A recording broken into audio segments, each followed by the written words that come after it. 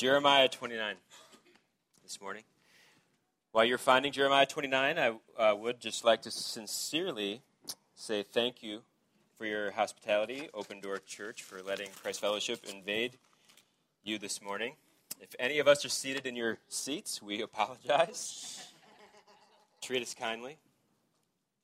And once again, many of us, probably all of us at Christ Fellowship would just like to encourage you that we pray for you regularly and trust that not only will this combined service be a blessing, but trust that even looking now into Scripture will just ground both of our congregations in the assurance of God's kindness to us in Christ. So I'm going to read Jeremiah 29, verses 1 through 14, and then I'll pray, and then we'll work through it together. Jeremiah 29, verse 1. These are the words of the letter that Jeremiah the prophet sent from Jerusalem to the surviving elders of the exiles and to the priests, the prophets, and all the people whom Nebuchadnezzar had taken into exile from Jerusalem to Babylon. This was after King Jeconiah and the queen mother, the eunuchs, the officials of Judah and Jerusalem, the craftsmen and the metalworkers had departed from Jerusalem. The letter was sent by the hand of Elisah, the son of Shaphan, and Gemariah, the son of Hilkiah, whom Zedekiah, king of Judah, sent to Babylon to Nebuchadnezzar, king of Judah. It said, "Thus says the Lord of hosts, the God of Israel, to all the exiles whom I have sent into exile from Jerusalem to Babylon, build houses and live in them, plant gardens and eat their produce, take wives and have sons and daughters, take wives for your sons and give your daughters in marriage, that they may bear sons and daughters. Multiply there and do not decrease, but seek the welfare of the city where I have sent you into exile, and pray to the Lord on its behalf, for in its welfare you will find your welfare. For thus says the Lord of hosts, the God of Israel, do not let your prophets and your diviners who are among you deceive you, and do not listen to the dreams that they dream, for it is a lie that they are prophesying to you in my name. I did not send them, declares the Lord. For thus says the Lord, when 70 years are completed for Babylon, I will visit you, and I will fulfill to you my promise and bring you back to this place. For I know the plans I have for you, declares the Lord, plans for welfare and not for evil, to give you a future and a hope. Then you will call upon me and come to me and pray to me, and I will hear you. You will seek me and find me when you seek me with all your heart.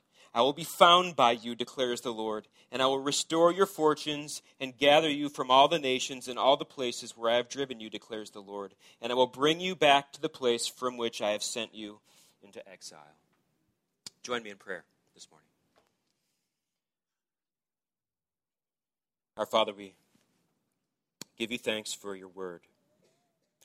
Lord, that we have your word preserved for us, inerrant for us, authoritative for us, is a mercy to us, your people. Thank you that we are not in the dark concerning truth.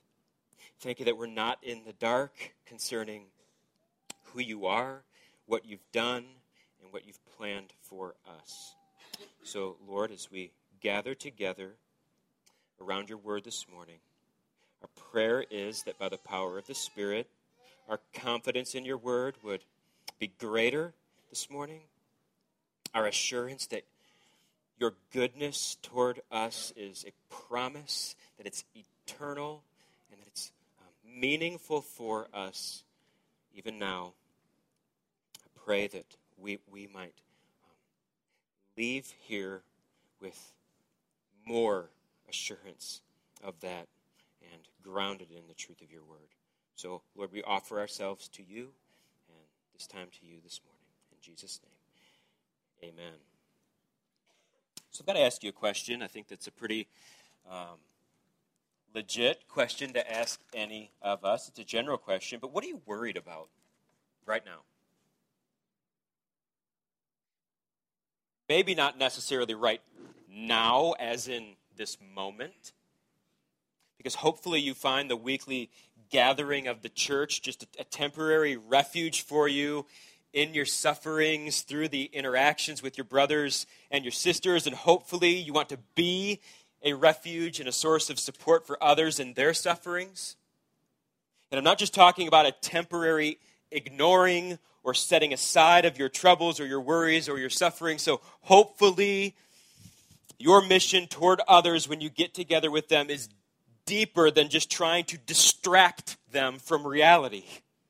And hopefully others' ministry toward you is deeper than that as well. So I hope that you look forward to these gatherings to find temporary refuge in your brothers and your sisters through their ministry toward you. And I hope as well that you come to these gatherings fully expecting to be ministered to through the word as it's preached to you, so that your perspective of life is continually shaped and reoriented by God through his word as it's preached in the context of the gathered church, because that is what God does in these gatherings.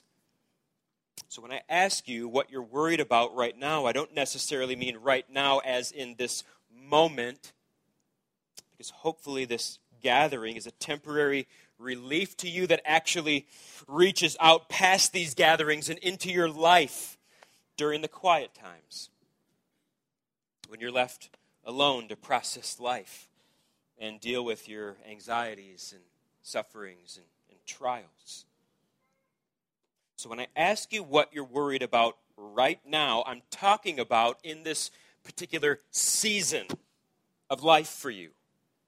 The season of life for you. What's consuming you? What's distracting you during the day? What's keeping you up at night? What's stealing your joy? Is it your health? Is it your job? Is it your marriage? Is it your kids? Is it your church? Is it worries or thoughts about the future? And more importantly, because I hope that you understand that we are not just here to unload our worries on each other and find that to be therapeutic in and of itself as an end. Where are you grounding yourself so that you don't sink in the quicksand of your worries and fears and anxieties? Support from brothers and sisters in Jesus is wonderful, and it is necessary. Preaching from the Word is mandatory, and hopefully it's nourishing. But I'm asking you where you go when it's just you. And obviously, the place I'm always going to drive you, at least, is to God and to His Word. So when I ask you where you go when it's just you and life and worries and doubts and fears, I mean, where do you go in your thoughts about God in those moments? And not just that, but where in Scripture do you base your thoughts about God in those moments?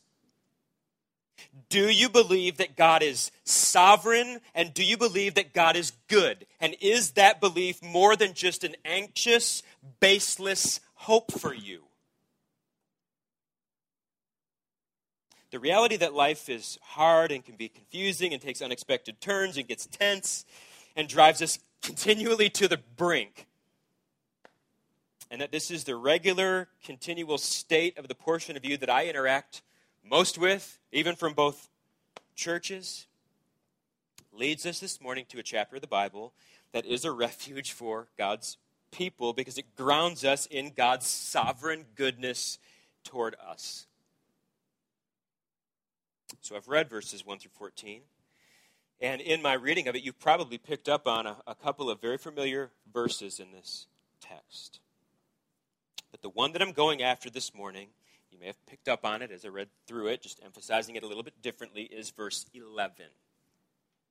So let me reread it in a moment, and then we'll try to set it in its place and then benefit from what it's saying to drive us to cast all of our cares upon God, as Peter says, because God not only cares for us, but God is actually fully able and competent and willing, and He actually delights to care for us.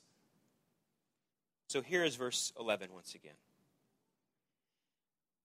For I know the plans that I have for you, declares the Lord. Plans for welfare and not for evil, to give you a future and a hope.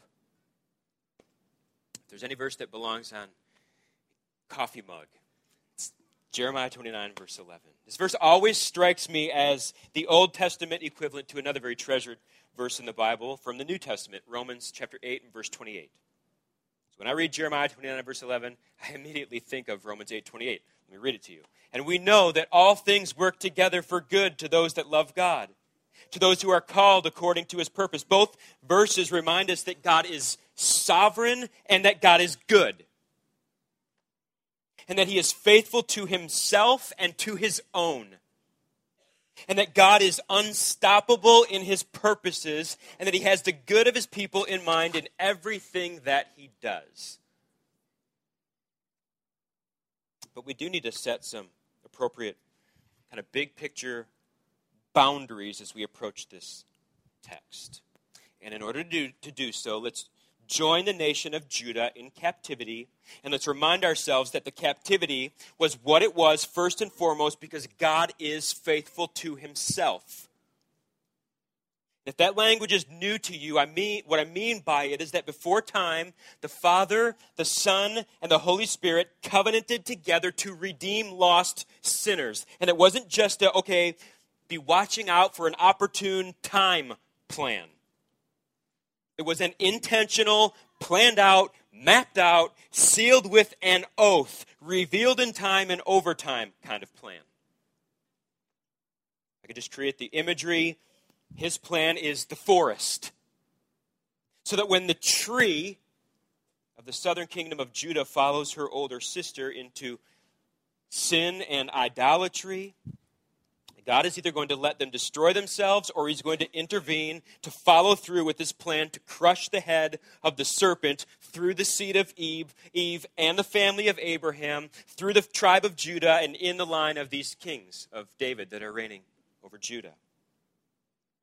So the Babylonian captivity is first and foremost an expression of God's good intentions toward his people in preserving for them a future and a hope because Jesus had not yet come and lived and atoned for sin and risen from the dead and ascended back up to heaven. So if God lets sinful Judah destroy herself, there is no incarnation, which means there is no sinless life, which means there is no atoning death, which means there is no resurrection from the dead, which means salvation is lost and God's plan is aborted. So captivity with the promise of return and restoration is in every way mercy, first and foremost. Secondly, the captivity was a chastening for Judah's sin that was ultimately designed to open her eyes once again to him. So those are kind of step way back boundaries that have to be in place or you're going to get lost focusing on this particular tree in the forest of God's good and sovereign plan of redemption. And I don't want us to do that. But we do need to set some context because jumping 29 chapters into a book like Jeremiah could be a dangerous, tricky thing to do. You may remember from chapter 1 in Jeremiah that God knew Jeremiah and set him apart as a prophet before he formed him in his mother's womb. And God made his calling known to him when Jeremiah was just a teenager, at a time in Judah's history when a comparatively young king was on the throne. So just to provide some context, we learn from chapter 1 that the word of the Lord came to Jeremiah from the 13th year of Josiah's reign. Josiah was about 21 years old at the time that God started revealing himself and his word to Jeremiah, all the way to the 11th year of Zedekiah's reign.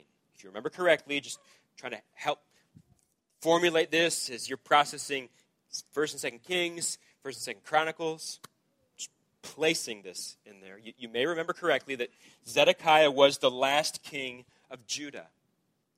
And the 11th year was his last year as king. So he was on the throne when Jerusalem was taken by the Babylonians. And Jeremiah 29 takes place while Zedekiah is on the throne, which means late in the hour of Jeremiah's prophecy and late in the hour before the final decisive blow comes from Babylon upon Jerusalem. And with that context, let's look at Jeremiah 29 itself. The majority of the chapter here is actually a letter that Jeremiah writes to those who've already been taken captive to Babylon. The letter portion is verse 4 through verse 28. It's probably also helpful to know that Jeremiah has now been preaching to these people for over 30 years, and his message toward them was God is sending Nebuchadnezzar, and he's sending the Babylonians to invade your cities and carry you away captive, partly as a judgment for your sins against him, partly as an expression of mercy toward you.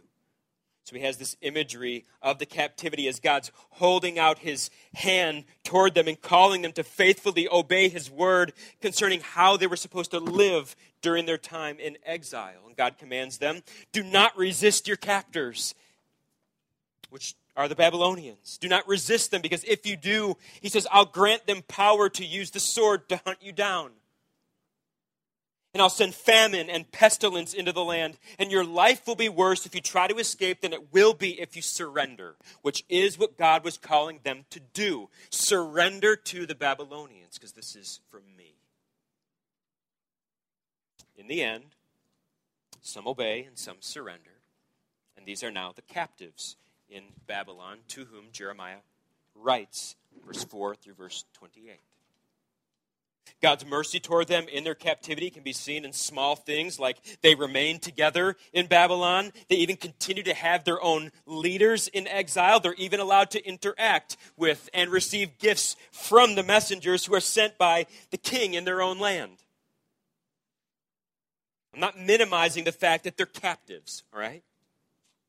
But I'm reminding us that God ordained this situation for their good, and he ruled over it every step of the way in mercy. And whether or not they believed that would be revealed in their obedience or their disobedience, much like it is with every one of us today.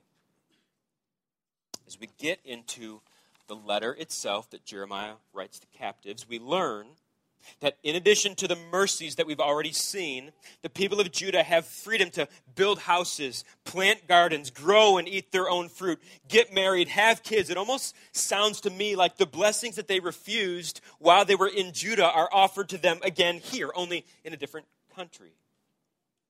So I'll read verses 4 through 7 for you again, which tell you most of what I've just said, but two important commands that I on purpose left out. So verse 4, thus says the Lord of hosts, the God of Israel, to all the exiles whom I've sent into exile from Jerusalem to Babylon, build houses, dwell in them, plant gardens, eat their fruit, take wives, bear sons and daughters, take wives for your sons, and give your daughters to husbands, so that they may bear sons and daughters, and multiply there and do not diminish, and seek the peace of the city where I've sent you, and pray to the Lord for it, because in its peace shall be to you. That last command is crucial in keeping the first 10 commands in those verses in proper perspective. So without the command to seek and to pray for the peace of Babylon, the people of Judah could have approached their obedience to these commands with conceit or condescension or even revenge toward their captors, as opposed to the humility and the submission and the gratitude that is required in God's command to seek the peace and the welfare of Babylon in their building and planting and multiplying. It means Judah's prosperity was not designed for this season to come at Babylon's expense, but in coordination with Babylon's prosperity and peace. So God commands the people to contribute to and to pray for the peace of the people holding them captive, rather than hoping and praying for their overthrow so that they could be released and go home. As God has said over and over to them, if going home happens before 70 years are up, life will be worse for you there than it is here. So his message to them is settle down and keep living, which is an awesome motto for life at any stage of any of our lives. Just settle down and keep living, because you're going to be here for a while. If you obey me, I'll bless you and I will bless those I'm using to chasten you, which will ultimately result in even greater blessings for you. But just like in Judah, there were false prophets in Babylon among the exiles. And these false prophets are preaching a different message to them. It was one of resistance and return to the land shortly rather than after 70 years. So God warns them. Verse 8. For thus says the Lord of hosts, the God of Israel, do not let your prophets or your diviners who are among you deceive you, and do not listen to the dreams that they dream, for it is a lie that they prophesy to you in my name. I did not send them, declares the Lord. For thus says the Lord, when 70 years are complete for Babylon, I will visit you, and I will fulfill my promise to you, and will bring you back to this place. So the false prophets were saying, God is going to turn this around soon. God says, soon maybe from my perspective, but not so soon from your perspective, and most likely for most of you, not even in your lifetime, 70 years, as a matter of fact. Then I will bring you back and do you good. But for the next 70 years, my goodness and my faithfulness toward you is in the context of Babylon and submission and servitude. If you have a hard time seeing how submission and servitude could be God's goodness toward his people, brothers and sisters, we need look no further than Christ. Who, to quote Philippians 2, being in the form of God, did not count equality with God a thing to be grasped, but made himself nothing, taking the form of a servant. Being born in the likeness of men and being found in human form, he humbled himself by becoming obedient to the point of death, even death on a cross. So how is that goodness and blessing toward him or toward others? Well, because verse 9.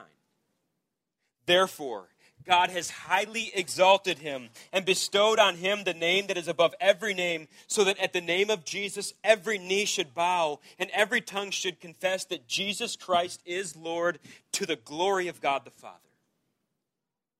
Christ rules as resurrected, ascended, exalted King over the world and over a people, not only because he created all things, but because he came and he reconciled all things to himself by his death on the cross.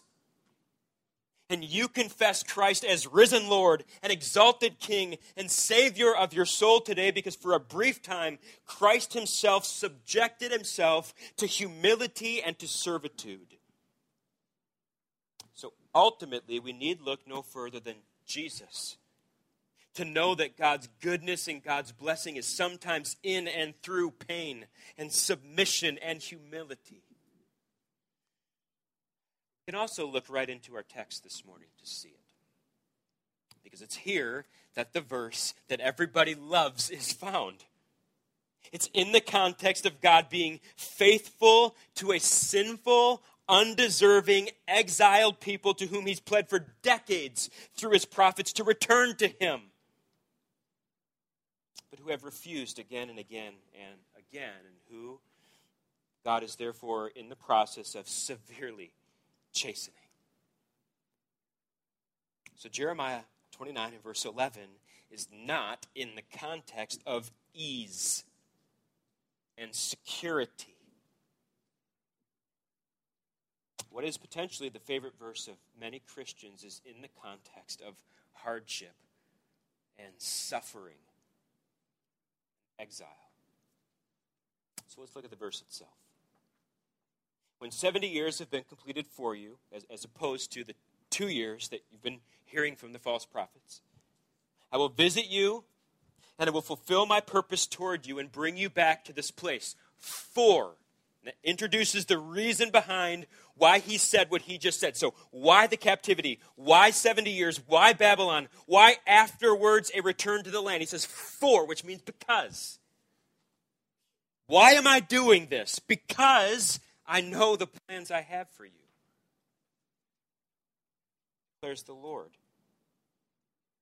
Plans of welfare and not for calamity, to give you a future and a hope. God is doing what he's doing to give his people a future and a hope, something they would not have had God allowed them to continue in sin in Judah.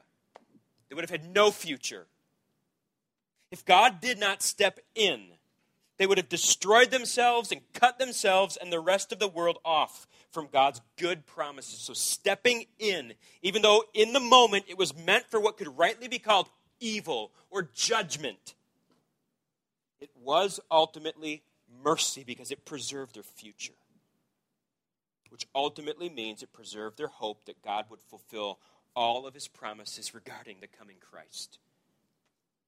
The seed from Genesis 3:15. The family member, the son, through the Abrahamic covenant. The child through the tribe of Judah, the king in the line of kings. So again, if God leaves them in their sin to self-destruct, all of that is gone. No incarnation, no atonement, no resurrection, no salvation for any of us. And today, we would still be dead in our sins, frantically buying all the time that we can, like everybody else who has no hope, before we, in the end, perish forever. So God sending his people into exile for 70 years was his faithfulness to himself, first and foremost, his faithfulness to his eternal covenant, and his faithfulness to his people of his covenant, to turn them back to himself and to bless them and to give them hope and a future. So take that and start to process your own frustration with your own circumstances. And all the time spent trying to get out of them or change them. All the time spent worrying and stressing, and just throw God's plan for your welfare as his child and his pledge to preserve you from destruction in the backdrop or as the foundation. Let it produce in you a spirit-given rest and contentment and a joy rather than a dread of whatever is now, or a dissatisfaction in what is now, or a fear of what's to come.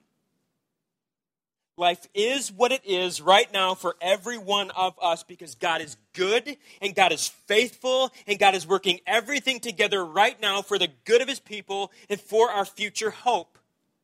And it's not at all because we deserve it, because we're so faithful so that it's somehow earned or even reasonable from God. Not that at all. But it is because Christ was faithful to his Father on our behalf, in our place, and earned it for us. So our posture toward God must be one of humility and submission and joy, because we know we haven't earned anything we get in life, but every circumstance is ordained as a generous gift from our good Father for our good through Christ. I would suggest that it's far better. And it's much more biblical. It's a much more satisfying alternative than a life of plotting and scheming to avoid life, trial, and duck out from under suffering and find ease. It's the, if only I could. I think every time we think, if only I could, I think that Jeremiah would say, no, that's what they thought. They thought if we could only get back to our land, life would be good again. We could start over, despite the fact that God said what you want most, which is the way out of this, is not what is best. What is best for you is to see God and to turn to him in repentance and faith where you are right now in Babylon. Not start over with a clean slate in Judah. It's trust now. Whether your obedience has resulted in fruitful times, light times, or dark and trying times. Trust now that God is faithful to his eternal plan to force all things together for your good. Your welfare, not your destruction. Because you've been reconciled to him in Christ. And what does it mean for God to have plans of welfare and not of evil, and a future and a hope for us? Again, ultimately, it meant and it means to reveal Christ to you and in you. That is his ultimate plan for your welfare and your goodness, and it's through Christ that every other manifestation of God's welfare and goodness comes to you. But look how he says it here. Again, keep verse 11 attached to verse 12. For I know the plans that I have for you, plans for welfare and not for calamity, to give you a future and a hope. Then you will call upon me and come to me and pray to me, and I will hear you. Which doesn't even sound like a big deal to us because we're wrongly taught that God always hears us. When he's told these people over and over again that he doesn't. As a matter of fact, he won't. He's not obligated to. He's even told Jeremiah, his prophet, not to bother even praying for Judah because God won't even hear Jeremiah's prayers on their behalf. But now God says, I've sent you to Babylon because that is where I will meet with you again if you'll once again listen to my voice there. So in Judah, where you want to be, I will not hear you. In Babylon, where I've sent you, I will hear your prayers. Which means he's using Babylon to bring them back to a posture of humility and repentance and prayer toward him. Look what else he says. It's another familiar verse, verse 13. He says, and you will seek me, and you'll find me when you search for me with all your heart. Then I will be found of you, declares the Lord, and I will turn your captivity, and I'll gather you from all the nations and from all the places where I've scattered you there, declares the Lord. And I will bring you back to the place from which I took you into exile, because you have said, the Lord has raised up to us prophets in Babylon. So just going back to verse 13 for a moment, the verse that's quoted and memorized as an assurance that anybody can find God at any time if they search really hard. It's the, you will seek me and you'll find me when you search for me with all your heart, is in the context of a God who has, to a degree, hidden himself from these people. He's rejected them and he's refusing to hear their prayers. And his promise that they will find him if they search with all their hearts is not meant to be understood as a tribute to their seeking, but rather as a tribute to God's mercy to once again make himself known to people. So brothers and sisters, verse 13 without verse 14 is bad theology. You can't just yank verse 13 out. But verse 13 with verse 14 is glorious truth. You will seek me and you will find me when you search for me with all your heart. And when you find me, it is not your heart that found me, but it is I that made myself known to you because I've planned a hopeful future for you to know me before the world began. Verse 14 says, then I will be found of you. The reason you will find me is because I will make myself known to you. I will reveal myself to you, which is a mercy whenever it happens and to whomever it happens. These verses are testimonies to God and to his mercy and grace, not to human beings. And the means that God uses to reveal himself to seeking man is always his word. Specifically here, the preaching of his word, according to verse 15. They will hear God's voice through the prophets that he raises up in their midst.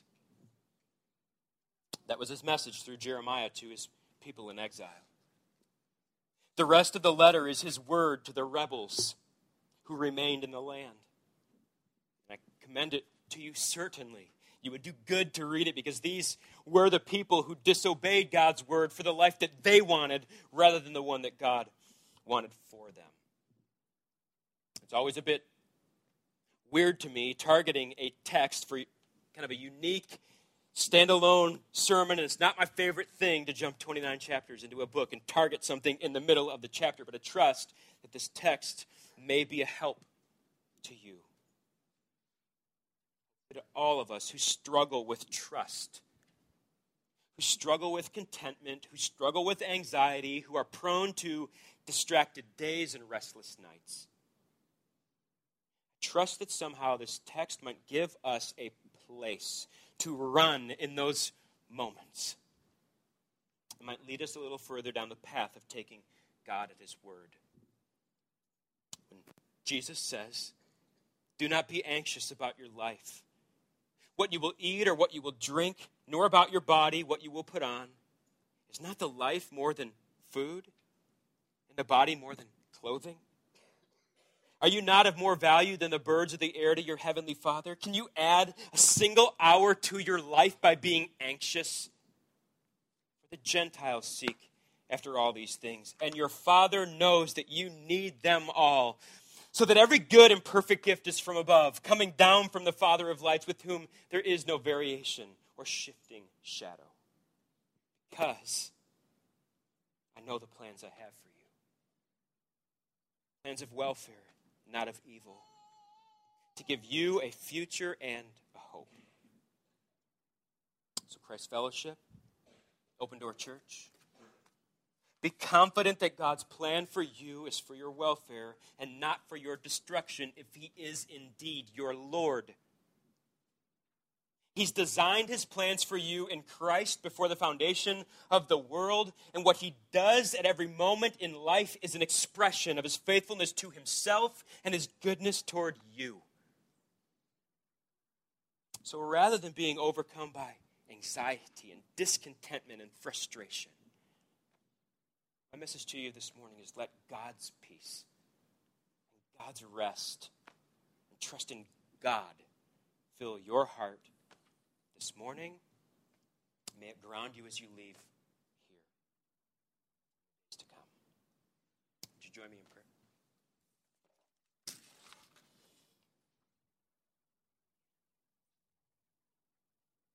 Father, your word is living light upon our darkened eyes. It guides us through temptation, and it makes the simple wise. Lord, you've shown us Christ this morning. You were merciful toward your people before the foundation of the world.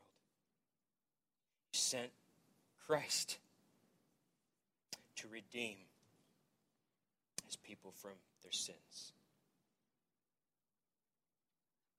Father, those of us who profess Christ as Lord, find a place of refuge for life right now in our sufferings and trials and hardships and confusions and worries and fears.